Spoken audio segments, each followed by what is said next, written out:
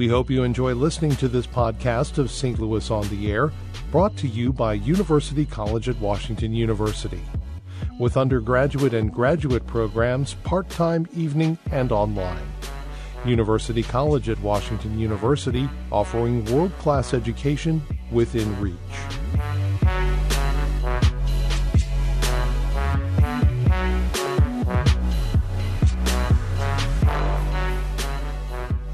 Welcome back. This is the 20th anniversary of the hit NPR News comedy program, Wait, Wait, Don't Tell Me. The anniversary show was last Saturday, presided over by longtime host Peter Sagal. Peter Sagal is coming to St. Louis this Sunday, where he'll be the keynote speaker at the Jewish Book Festival. It's also observing an anniversary, its 40th. Sagal should be right at home at the festival. He'll bring along his brand new book, The Incomplete Book of Running.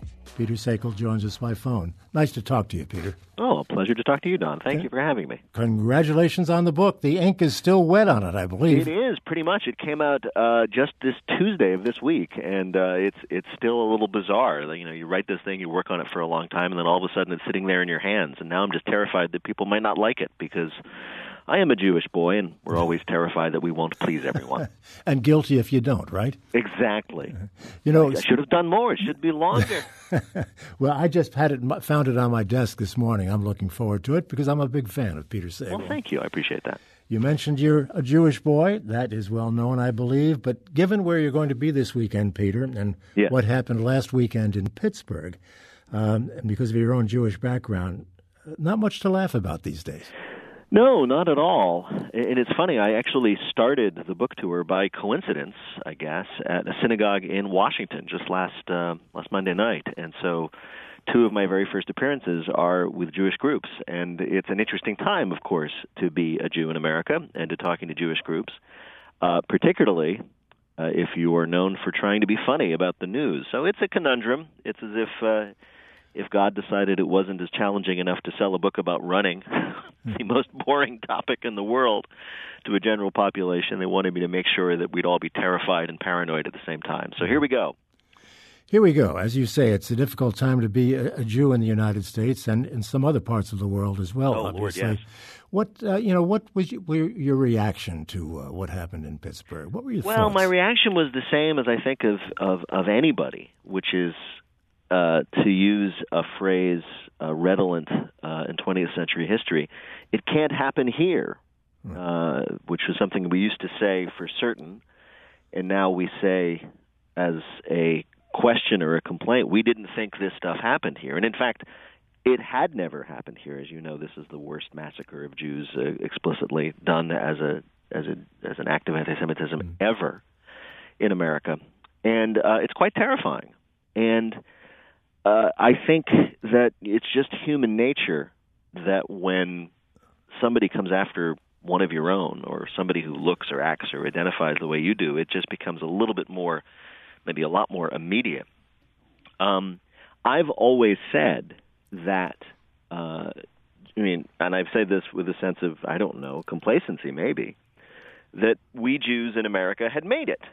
We have succeeded far beyond the wildest dreams of our immigrant grandparents and great-grandparents. My grandfather was born in the Jewish Pale of Settlement in Russia. He came here as a tiny child in the beginning of the 20th century. He achieved his dream of just running a small grocery store, a business of his own, which he loved. To know that his grandson would be a Harvard graduate and a national radio show host and a successful author, all this other stuff would have amazed him.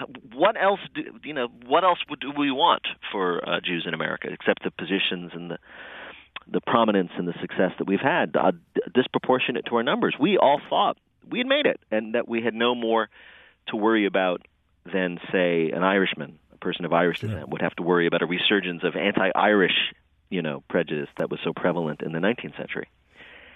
It turns out that we were maybe incorrect about that, and that's very shocking. Yours is truly an American story. Yeah. I mean, there's so many stories just like the one you just described. What I've been saying to people is, we Jews have it made, and what we should be doing is we should be using our power and success and influence, because we've achieved that in this society, to look out for those people who don't have the advantages we have. And by that I mean immigrants, and I mean Muslims, and I mean non-gender conforming people, the people who've been getting a lot of grief from very powerful people who should know better. And we should be expressing our solidarity and rising up to defend them. And I think the events of this last week show exactly how important it is. I mean, at this point, quoting Bonhoeffer is worse than a cliche. First they came for the trade unionists, and I did nothing because I'm not a trade unionist. Well, that is playing out in real time, I think, for Jews in America. Not that we didn't do anything when they came for the modern equivalent of the trade unionists, be it the Muslims or whomever, but the threat is real. Let's just say that. Is your brother a rabbi? He is. He's a rabbi in Temple Emmanuel in Westfield, New Jersey. Don't know how he ever got into that line of work. Have you talked to him about this? No, I haven't. It's been a busy week.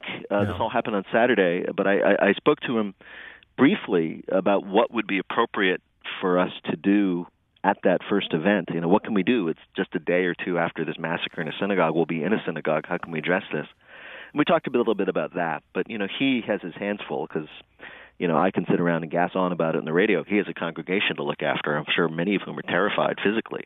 My nephew, a 10-year-old boy, he went to Hebrew school, I believe it was Sunday, the next day, and they had armed guards with guns who they called out to the synagogue, because who knows how many more people like that who've been listening to the same messages and have the access to high-powered weaponry, which apparently is part of our way of life. Who knows how many people are out there and might get the same idea. Well, weapons, armed guards at synagogues is something that the president is recommending. What do you think? Yes, well, I think that a world in which everybody has to pay for their own armed security or suffer the consequences is the kind of world you find in places like Somalia or Honduras or failed states. And my particular opinion is we're careening toward that kind of dystopia quickly enough without people in power saying that not that is the solution to our problems, not in fact the natural conclusion of our problems. We shouldn't. I don't know how to put this, but one of the freedoms that we should cherish is, as Roosevelt put it, the freedom from fear, i.e. the fact that you can walk into your synagogue or your bowling alley or your school or wherever and not have to worry about violent attacks.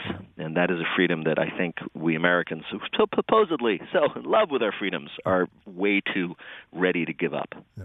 Wait, Don't Tell Me, of course, is a news comedy show. Yes, you never know from this conversation. No, yes, my job is to be funny.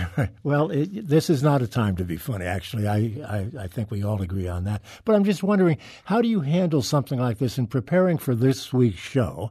I'm assuming you're going to be recording it later this week. We'll be recording. Yes. How do you deal with this? Well, I'll tell you, the simple answer, and it may sound cowardly, is we don't. We don't deal with it. And this is something we had to learn, because we can just go to the history of mass murders. The first time that this happened while we were on the air was Columbine, and we were sitting around going, how in the world do we talk about the funny things in the news and be jokey about the news while this horrific tragedy, this massacre, this atrocity just happened? And it took us a while to figure it out. And the answer is we just don't talk about it. And we do it for a couple of reasons. The first reason is there's nothing funny about it. And we see our job as being funny and entertaining and light and giving people a break. And if you just don't make jokes about those sort of things, I've discovered over the years that there are certain topics that nobody wants to laugh at, let alone are able to. And the second reason is, and maybe even more importantly, is that we found out our audience doesn't want to tune in to us on the weekend, 11 a.m. I think it is in St. Louis, and hear us bring up the same horrible thing that's been making them depressed all week. They want to hear us talk about other things. They want us to be funny. They want us to be cheerful. They want us to give them a break from all of that. And public radio, as you know, tends to be very serious. We report about the serious things in the news. We don't shy away from it. Well, 1 hour a week, Wait, Don't Tell Me gives you a break. It's like the one day of carnival, in the medieval kingdom. Everybody gets to go nuts for one day, and then they're going back to the usual drudge. And we're that 1 hour carnival once a week. So we not only consider it our obligation to ignore the horror in the news, we consider it our sacred duty. But you don't have any trouble bringing up President Trump. No, we don't. Although you'd be surprised how hard it is to come up with something new to say about President Trump every week, because he has a, let's say, limited repertoire, although he expresses it in different ways. And there's just so many ways you can make the same points about him. You can make the same observations about him in a funny way, and that's a challenge every week to figure out. Okay, how can we describe this particular outrageous act, this particular extraordinary statement, this particular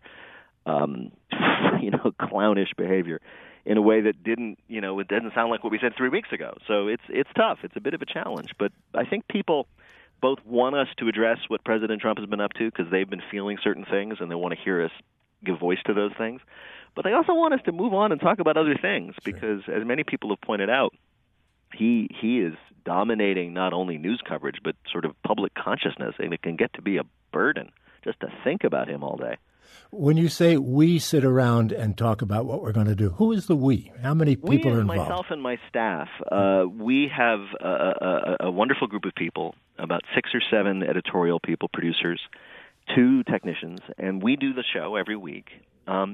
And we have these conversations quite seriously. Like, what do we talk about? What do we not talk about? Do we talk about this? Do we do 2 questions about Trump at the top, or is one enough? And if we do just one, which one will it be? And this thing that he did, is that too much like the other thing he did? What new thing can we bring to the conversation?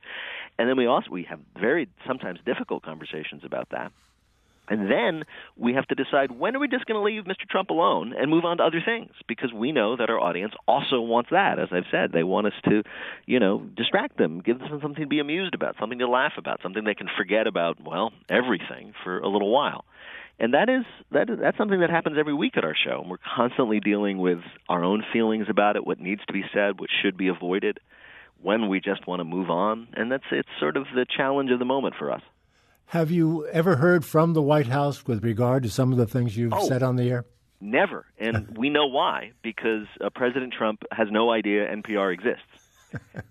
This is true. We know this because during the campaign, which seems 100 years ago, but wasn't only 2 years ago, NPR News got very, very frustrated that every candidate from both sides in the primaries would come on NPR and make an appearance, except for Donald Trump, even as he was winning primaries. And they got really frustrated. They couldn't get him to come on the air.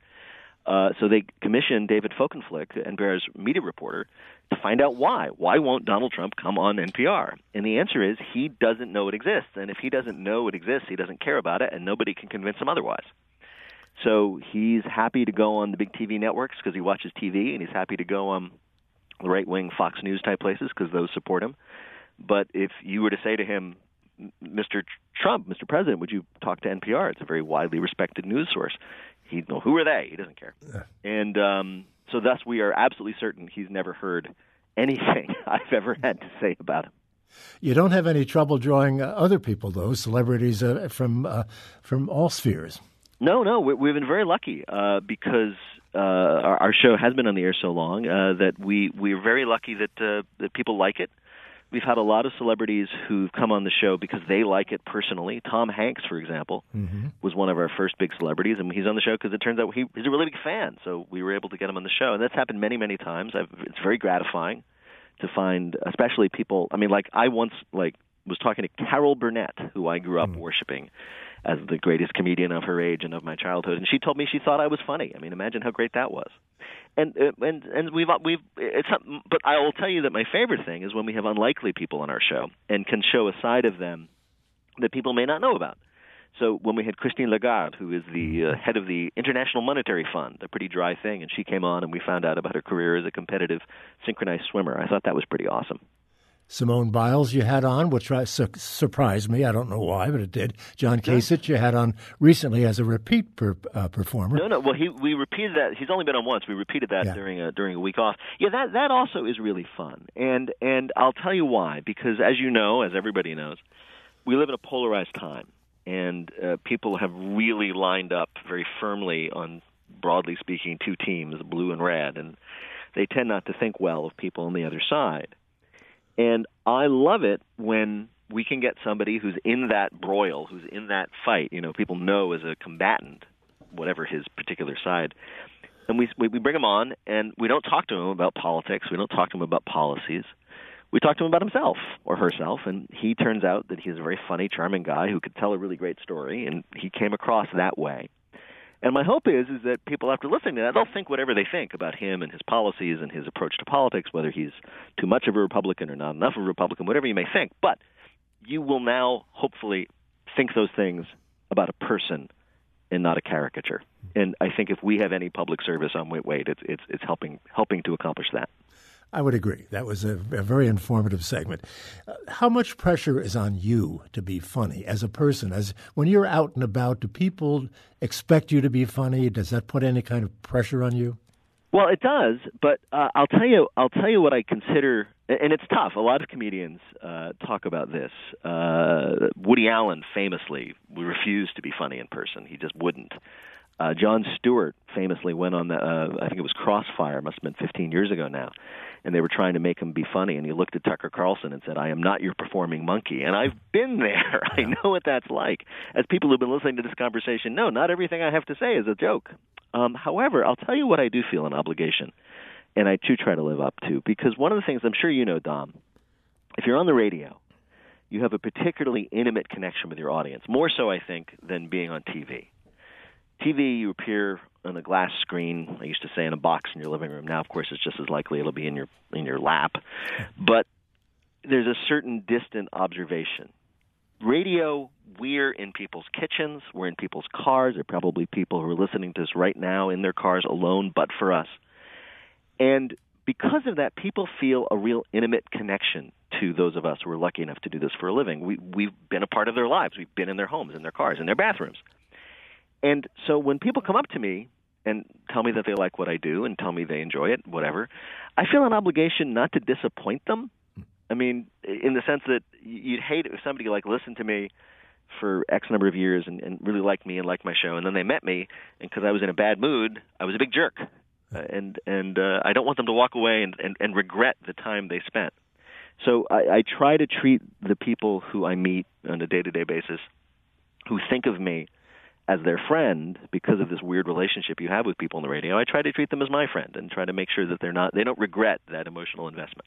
And of course, they'll say, "You don't look at all like what I expected you to look like." Absolutely, yes. No, and that's particularly true of me because I'm a little short-balled homunculus, and that's not what people expect, apparently. So, and that's another thing, which is a blessing. I can say anything I want, and people won't be listening to me because they'll just be staring at me going, "I can't believe that flat voice is coming out of that face." Well, I have to tell you that the picture they're using in connection with your book, and I guess it's on the cover, you look pretty buff to me. Well, thank you. That may be Photoshop, but I appreciate that. Well, that's because you do a lot of running, which is what the book is all about. How did Yeah, all that get started and why? Well, it all got started I had been running on and off as I tell the story since a teenager, but it was mainly off into my 30s, and then I was about to turn 40. And I decided that was terrifying because turning 40 means you're going to die. So I decided to run a marathon so I wouldn't die. That was really the extent of my logic. And I did. I ran the 2005 Chicago Marathon. And much to my amazement, decided that I wanted to do it again, but faster. And so I spent a whole bunch of years from then till now becoming a very serious runner and eventually a writer for Runner's World. I've traveled the country, done races. I've done 14 marathons and countless races, shorter races, and I've met a lot of interesting people along the way. And probably most vividly, I happened to have just finished the Boston Marathon in 2013 when the bombs went off. I was just 100 yards away. And that experience and a bunch of other things that happened in my family life inspired this particular book, which is about how running has helped me personally get through a lot of different things, literally getting through the middle miles of a marathon and more figuratively getting through a very difficult divorce and stuff like that. And so it's a book about running, yes. I think running is good, and I talk about why it is good and why people should do it. But it's also a book about learning how to be, let's just say, stubborn and how to persevere, or what I call the practice of perseverance, and how you can use running as a way of both escaping from your troubles, but more importantly, getting through them. You make no secret of the fact that you suffered a period of depression. More than a period. Let me think. I think I'm up to 53 years, so yes. Yeah. Oh, no, not 53 years, certainly. but dealing with that, what advice do you have for people out there who might find themselves in this particular kind of situation? Running might be one answer, but there has to be more to it than that. Yeah, I mean, one thing that is absolutely true is that exercise is a natural antidepressant. So if you happen to be sedentary and feeling bad about things, one of the first things you should probably do is get some sort of exercise. It genuinely helps. It really does. There are chemical reasons. You can look up the science. But the most important thing, and this is why I sort of went public about this in a podcast called The Hilarious World of Depression, is that depression is, by its nature, extremely isolating. My friend John Moe, who hosts that podcast, puts it this way, like, depression doesn't want you to get help because it makes you think that there's something weirdly wrong with you, that your problems are profoundly different from everybody else's, that you don't belong in the world of happy people that you see on Facebook, for example, which is a terrible thing for depressives because everybody looks so happy on Facebook.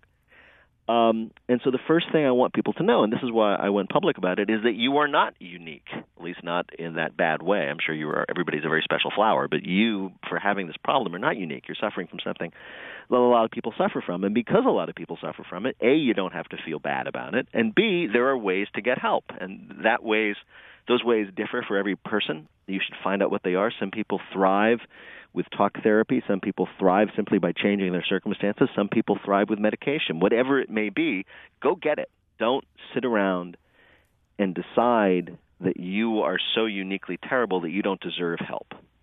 Because that is, as they like to say, the disease talking, not you. So that's what I want people to know. And that, and also that a lot of the people who seem to you, via Facebook or via people you admire on TV or radio, a lot of those people who you compare yourselves to negatively, like, oh, if only I was X, as wonderful as X, or Y, if only I had as great a family as that person, all those people are having their own problems too.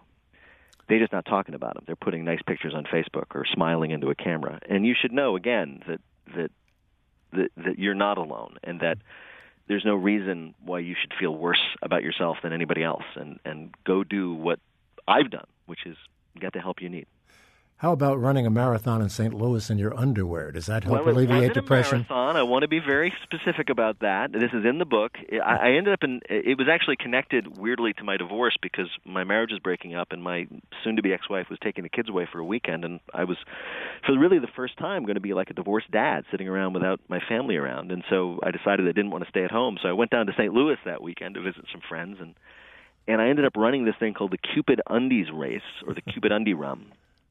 And that was a fundraiser for a childhood tumor foundation in which they got a lot of people on a February day. It was themed around Valentine's Day, to come out in red underwear and run up and down Market Street in St. Louis. And I did it. And it was the first charity race I had ever done. It was the first sort of goofy race I had ever done. I'm a serious runner, Mm-hmm. I don't go in for those kind of gimmick things. But I did it, and it was really one of the great races I've ever run. As I like to say, it's the only mile. It was a mile long, but it's the first mile I ever ran that actually mattered. Well, you're certainly serious about it. You point out in your book that you have run the equivalent of around the equator. Yes. In your lifetime. I still am. Isn't that weird? A little bit. One final question, Peter. I know you're busy and we'll have to go. And I'm sure you get this question every time, but is there a memorable moment over those 20 years with Wait, Don't Tell Me that just you keep going back to maybe chuckle a little bit about? Well, I mean, there are a lot of amazing stories. We were reminiscing about them the other day. At this point, it's 20 years, which means that every year there was an amazing story. I mean, just recently, the WBEZ in Chicago, where we're based, rebroadcast our first ever live show. It was done in front of a live audience in Salt Lake City in 2000, and that made me remember what that was like, because when we started the show, it was in a studio. We had no audience, and so just the terror of standing up in front of people and trying to actually make them laugh live without the help of editing was terrifying. And then to think about the other places, and we've played Red Rocks in front of 9,000 people. We played to 20,000 people once at a free performance at Millennium Park in Chicago. We've interviewed 2 presidents and people in the news. We've interviewed heroes of my youth like Carol Burnett or Dick Van Dyke or Leonard Nimoy. There's been so many amazing sort of adventures just to be a part of this, because enough people out there, thank you all, decided to make it a part of their lives, and I will remain forever grateful. Well, it's been a great run, and we certainly hope it continues for a long, long time to come, Peter Sagal. Congratulations on the anniversary and all of your accomplishments. Thank you, and I look forward to seeing everybody in St. Louis on Sunday evening. And I look forward to seeing you. Thank you, Peter Sagal. Thank you, guys.